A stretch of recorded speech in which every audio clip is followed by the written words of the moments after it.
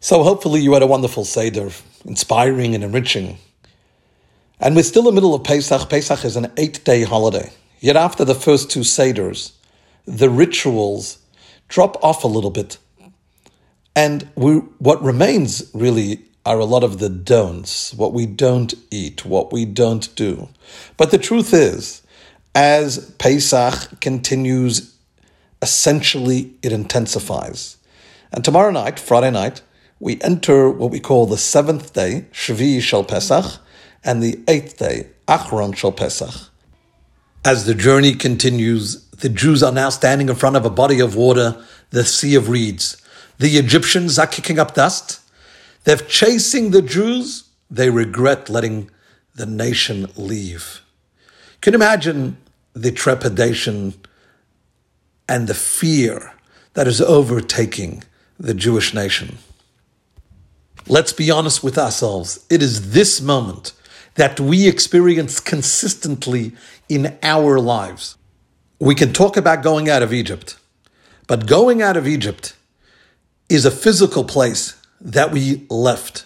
How about putting to rest all of the effects of Egypt that Egypt has upon us? So whilst we've left, is there any shadow of Egypt in us? An effect of Egypt? An extension of Egypt? Are we under the spell, the influence of Egypt? Are we scared of where we're going and what we're leaving behind?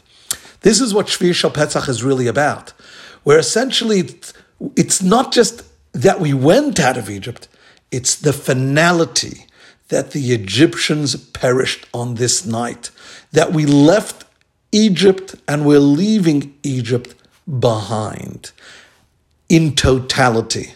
And let's be honest with ourselves again.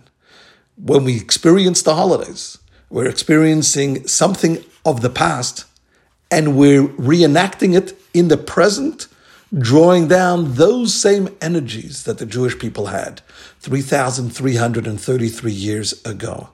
It's clear, if you string it along, that we understand that there's the onset of the holiday, the leaving of Egypt, but the culmination of the holiday, but the ending of the holiday, where we stand by the Yam Suf, by the Sea of Reeds.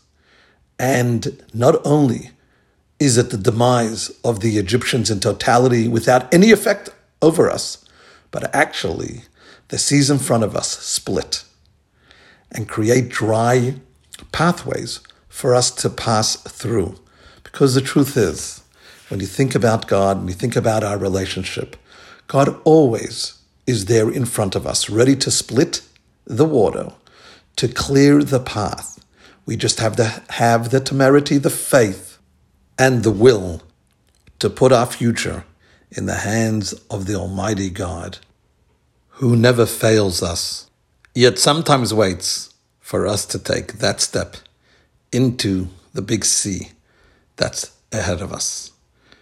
Chag Sameach, a good Yom Tov to you.